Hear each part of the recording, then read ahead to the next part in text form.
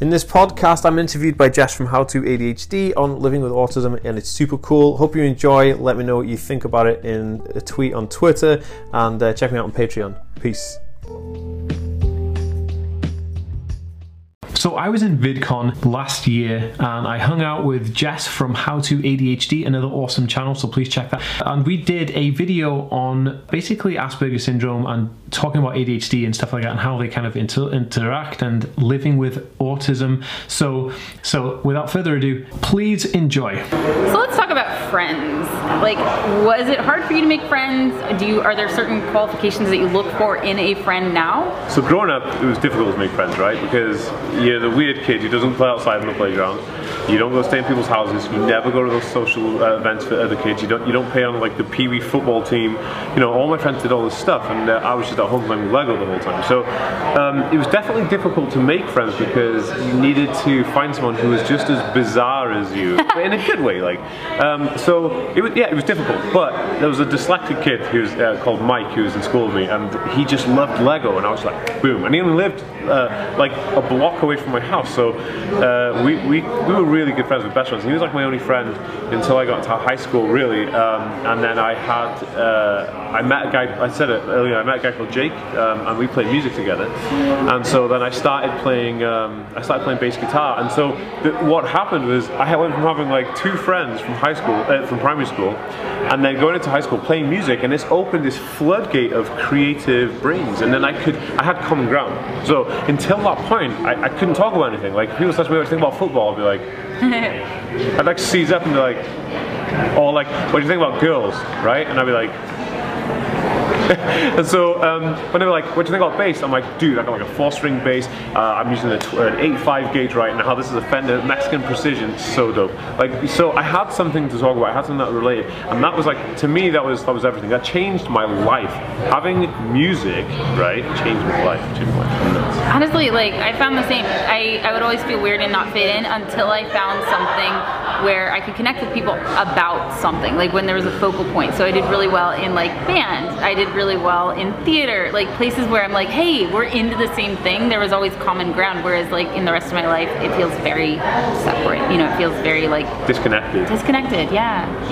And I think it's that you have this social expectation. If you're in a bus stop, people are going to talk to you about, I don't know, weather or shopping or their family or something. I've had bizarre comments. I'm thinking, wait, I don't care. Like, and it's not like I'm being rude. They're just like, I don't know this person. Like, why would I like, you know, asking me about my personal life? It's a bit weird. But if they were like, hey, do you play bass? I'd be like, yeah. You know. So I think we're always expected to have unusual conversations with complete strangers that we have no interest in. It's funny that you call it unusual, because for most people it's like a very typical conversation, but it's small talk, and I can't stand small talk either, because there's nothing stimulating or engaging about it. There's nothing interesting to me about the weather unless there is something interesting about the weather. Like, one time I got caught in a flood and they had to sail boats back to our cabins to get our medications if we need medications. Like, that was interesting, but usually the weather is not that interesting a subject. To me. Yeah, and it boggles my mind how like people just feel this need to talk to other people about absolute rubbish. It's like, oh, okay. So do you engage in small talk if needed, or do you kind of steer the conversation away? Well, this is what I do. I have a system, okay? So I have a system. Okay. If I'm with someone like my assistant, like Alex, so we're in VidCon, so he'll start the conversation of, say, small talk, and I'll jump into, be like, how about that, avocado toast bar the other day? And everyone's like, yeah, cool. I'm like, yeah, man, I really like toast, you know? So I'll come in with like, I'll just follow what he does. But if I'm on my own, I'm a bit like, you know, it's difficult. Like, I'll stand there and someone will say something to me, I'm like, because it's like, it's weird. Like, I have nothing to say, and it's odd because, like, oh my god, I wish they just didn't say anything to me, because it was like, now I just look stupid sat there like, you know, and it's difficult, right? It's difficult. People think I'm an arrogant. Like, they get this a lot. People think I'm an arrogant, like, idiot, really, and I'm not. Like, I love people. I love doing stuff. I love helping people, but it's because of that neurotypical idea of like, you have to be in a certain way to be accepted as a cool person. And yeah, and there are these social norms where it's like, okay, that small talk is meant to be kind of an uninvasive way to get to know somebody, like, and like break the ice in a, I don't know, in a casual way before you start talking about anything that's really meaningful to either person. How do you start conversations, if you start conversations? Well, I only start conversations with people because I know I'm going to see that person. So I wouldn't walk up to a stranger and start talking to them, right? So I'd be like, I'm going to see this guy and we're going to talk about buying a new piece of camera equipment. So I'll go over like, yo, camera equipment, so I'm here to buy this, and he'd be like, yeah. But I learned this thing, I was touring, so I'm in a band, right, so you guess I'm doing this. I was in a tour with a guy called Thomas Nicholas, who's in the American Pie movies. He plays Kevin Myers in American Pie. And so he's a good friend of mine and he plays music, so I was playing music in his band with him for a bit, and I was playing music on tour with him. And we went to this hotel and I learned a really cool trick of small talk. He went up to the desk and he was like, hi, my name is Thomas, and I'm staying here tonight. And then he said what he needed. I was like, huh. Oh, this is amazing. So now I say like, hi, I'm Daniel. I really need to do this. So I always start every conversation with, hi, I'm Dan. I don't even know this. I probably said it to you when I met you. I was like, hi, I'm Daniel. Yeah, I'm pretty sure you said, hi, I'm Daniel. I'm stealing your dog. Yeah. So I got a new dog, everybody. Don't worry about it. Randall, you've been sacked. Which, you know, thank you for, you know, letting me know what your purpose was. Exactly, and I just... Honesty is my best policy, and like, but that was like the trick. Before then, like I wouldn't really know how to do that, and that was in 2012. So before then, I must have been like a right idiot when I'm talking to people. It's like, I really need that jacket. It's like, what? I don't know. Yeah, the social niceties. Well, what about relationships? When did you start dating? I get asked this question a lot, and on my channel, a lot of people want to know more about relationships. So if anybody does want to hear more about this stuff, just leave a comment, and then because I read everyone's comments, and I'll read the comments on this video. Awesome. So I'll reply to you, and then I'll pick up some feedback. So I started dating when I was I had my first ever girlfriend at 15, right? But I didn't really properly start dating people in the sense of dating until I was like 18. And that's super late. So my friends were like, you know, getting in trouble for doing like crazy things with their girlfriends and whatever. And you know, it's like 15, 16, 17. That's me at 18, like the first actual serious like relationship. And I've only ever had like 2 or 3 like serious relationships, right? It's difficult. So I how can I say it? Like I'll find somebody who can stand my individualness and all the quirks that come with me, and then I'll stay them for quite a long time until, like, you know, that phase of my life is done with. And then but luckily I found somebody who's awesome, and I'm with her right now. So I've been with her 10 years, so that's cool, and she can put up with everything. So it's 10 difficult. years? 10 years, yeah. 10 years is a long time. Do you have any dating or relationship tips? Yeah, so I think the key to this, which isn't going to suit every single person, is that my partner, she actually is, she's a specialist. She's got a first degree honours, childhood studies for children with Asperger's and autism. So she comes from a field, yeah, she comes from a field getting it at a super early stage. So when it comes to me, she kind of knows how I am in relation to the kids that she works with every single day. So that's what she does for profession. So I think the reason we last is because she, at the time, maybe our relationship would have maybe broke. She was educated in this thing, and she was like became this like super nerd in it, and now she's like, oh, I get why he's doing that, you know, and she can help me a lot. And I mean, it is like a give and take thing. I have to learn stuff. Like, I know a lot of people with like a spectrum disorder may say like, I don't have to learn anything, that's who I am, and they're right, they are who they are. But I want to be the best person I can be, you know. So if that means like learning, for example, and this is an example. So one of the biggest issues I have is being around her family, having dinner and stuff, and it's not like I don't like them, I love them, but I feel like, you know, like the whole productivity of time where I like to do things and I feel like I'm getting productive time when I'm with the family and we're just having dinner. I feel like, okay, so I don't have anything that I relate to these people with other than the fact that I'm kind of a family member and I love them, but like, I don't know what else to talk about, and it gets to the extremes, and I'll start talking about like science and like stuff, and they're just a bit like, what? And so I started avoiding those situations where I upset my girlfriend, right? So I then was with my therapist. My therapist was like, you got to persevere and go through those things because you need to give a little to get a lot back. So that's what I do. So it's kind of like a perseverance thing. You have to try and put effort in, and it's a learning process. And I wouldn't say that I learned it overnight. It's taken me 10 years to get a good, solid, stable place. So I think that's super interesting. I think that's such a great way of putting it, because yeah, I think that it's great to be who you are. I think that neurodiversity is a wonderful thing. I wouldn't trade my brain for the world, but at the same time, I do live in a fairly neurotypical society, and it's important for me to manage my impairments. And I think that that's just a really healthy perspective to come from, is like, yes, it's okay to be you, like, and I'm, you know, embrace that, but also, like, yeah, it is a give and take, right? I think that we can maybe meet in the middle. Like, you know, you're doing your best to make eye contact with me, or seem to make eye contact. I'm doing my best not to make eye contact in a way that's uncomfortable for you, and I think that that's really the best way to approach it, right? Like, we are all trying to live together and have this happy society, and yeah, be able to help each other out. If everybody gives a little, it's like any relationship with anybody, you know, everybody's got different strengths, and you give and you take and you compromise and you make sure that everybody's needs get met. I would really love to see a world in where we meet the needs of people, you know, like if you're neurodivergent, you meet the needs of the people who are neurotypical, and vice versa. I think that's a really cool way of thinking about it. Definitely. There should never be this party where, like, I don't need to change or I don't need to learn because of who I am. But, like, you know, there's always room for improvement with anything, right? So whatever doesn't improve declines, and you don't want to decline, because declining goes backwards. So. Right, but then there's no shame, right? No shame. That's awesome. So what was your first job? Oh, my first ever job was the coolest job in the world, right? I had a job being a bass player for an Elvis Presley tribute band, which is the biggest one in the UK, and I was 16 years old, and I got paid £200 a day to play a 1.5 hour gig with this band. It was amazing. I was playing in front of 12,000 people sometimes. It was insane. That's amazing. Yeah, and the cool thing is I just got to sit in the back of the stage and nerd out with the bass, and like, that was a perfect job. It really was a perfect job. So what other jobs have you done? I was just literally having this conversation outside on the patio. So I've also done, I worked for Nerd Block, Loot Crate, My Geek Box, Pop in the Box, and My Geeky Goodies, which are like monthly subscription box services for toys. I helped with implementing systems to help speed up their process and making them more efficient, and physical systems like how they distribute their stuff, how their office works. And I love working out systems and patterns of making it easier and quicker.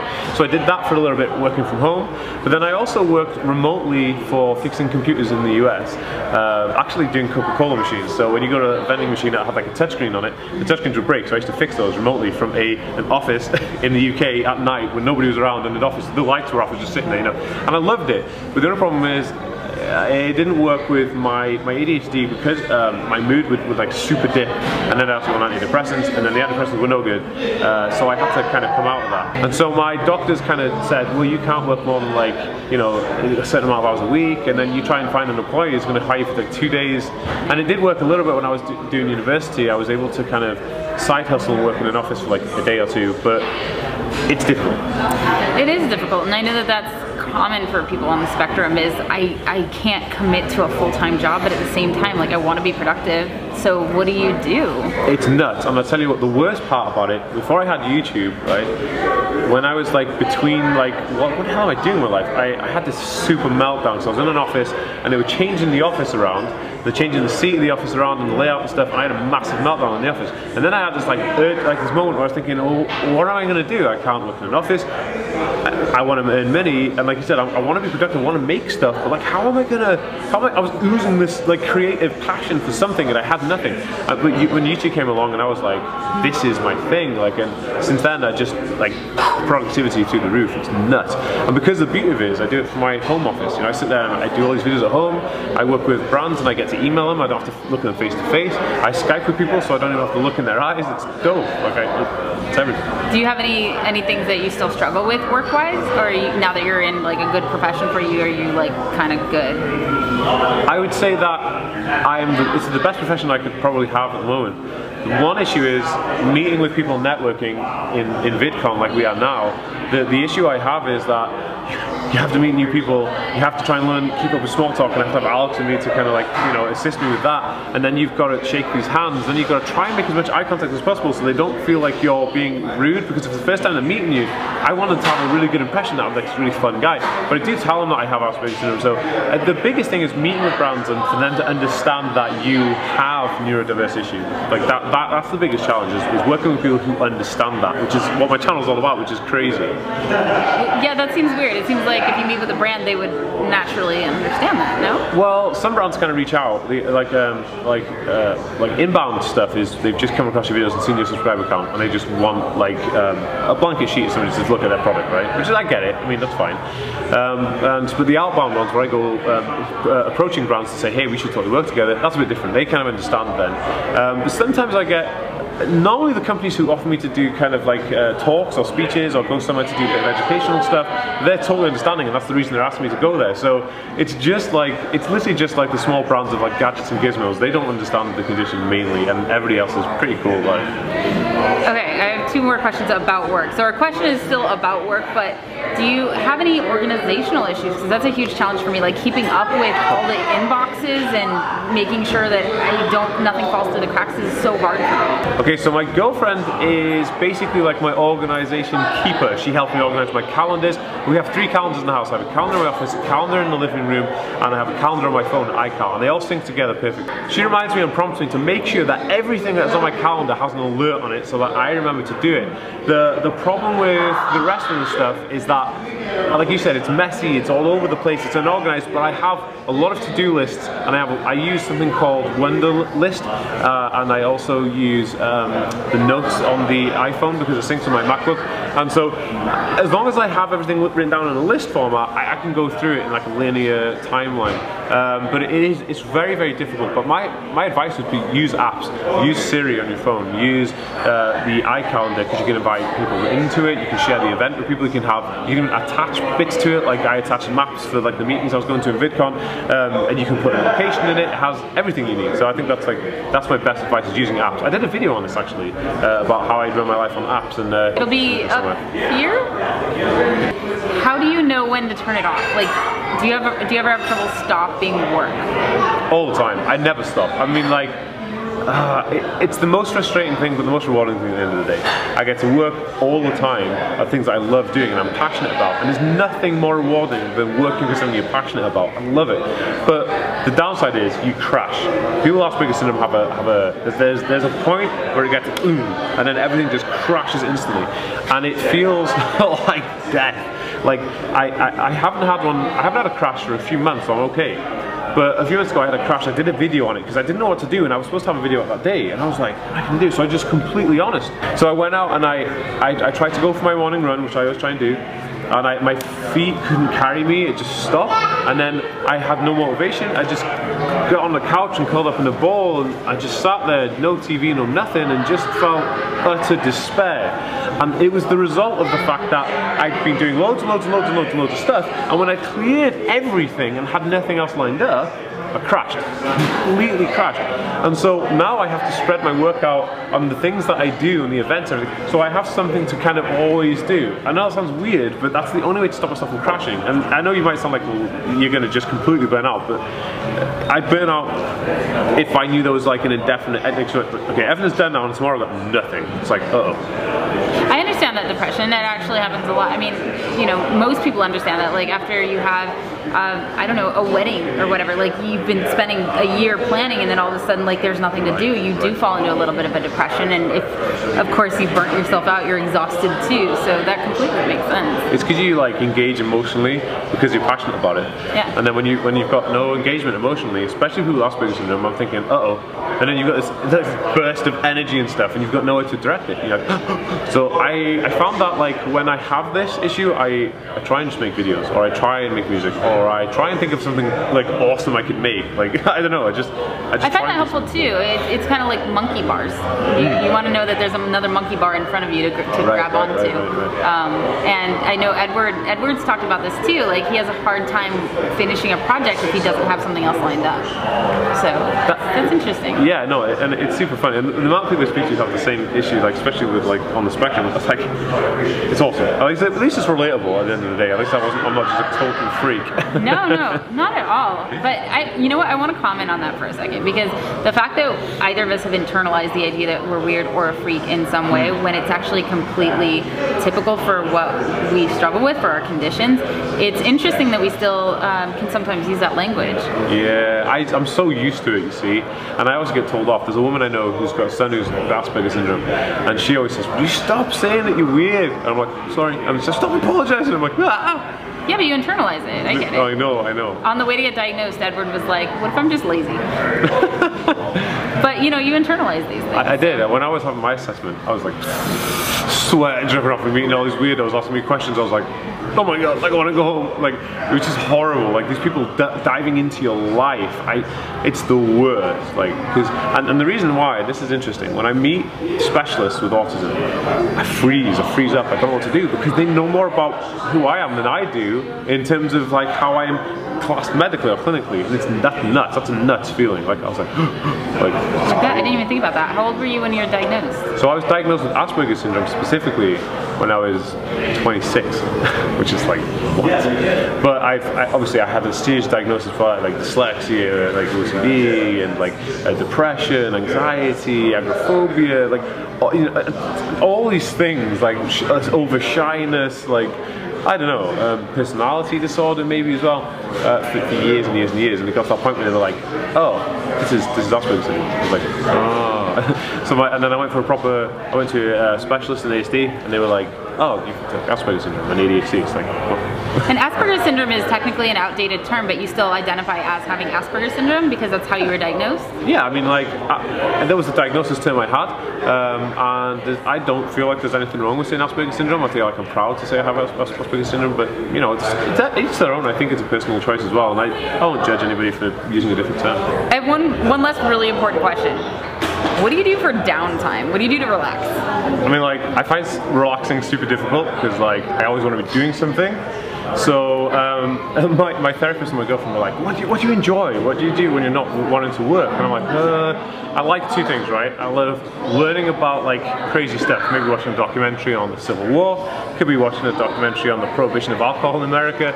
And like, this kind of stuff really gets me going because I just love learning about it. But then the other thing I do is maybe I'll watch a video teaching me how to code on a website, or maybe a video teaching me how to make a certain type of computer, or something that I can find that's educational, because to me, my downtime is learning stuff, so I love to learn. So I relax by learning stuff. It might sound really weird to people, but I mean, recently I like learning about science as well. So because after my degree, I was like, oh, no, I'm not learning anything. So I still watch videos on chemistry, which is really sad, but I love it.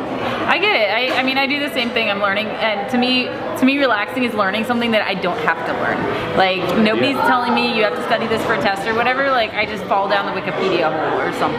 Yeah, absolutely. And that's relaxing for me too. Because that's like the thing. It's like it's nobody's forcing you to do it, so you're gonna enjoy what you're learning because it's just something fun at the end of the day. But do you ever feel like you need to recharge? Like you need a break from input? I mean, yes, through sensory input, but never through like data and like learning. I don't know. I always feel like my brain has to learn things to just keep it at like a stable level, like before it hits like critical mass, or if it drops below depression, it has to stay at this level. And topping it up with educational content is how I do that. That's like really weird. I can't explain why. But that's what so you wouldn't enjoy like a walk in a peaceful garden? Well, I do, but short-lived. So like I'll maybe. I don't know. I don't like going for huge hikes. So this is my girlfriend and her family love going for huge hikes. So we go on a hike. After about 45 minutes, that's me done. Right? I have to be doing something super productive, horrible. And I love going running. I love like meditation and things like that. But the problem with it is that I have to do it controlled times. Like, so I do like 2.5 miles, and it's got to be done within like 25 to 30 minutes. And then I'll like meditate for a little bit.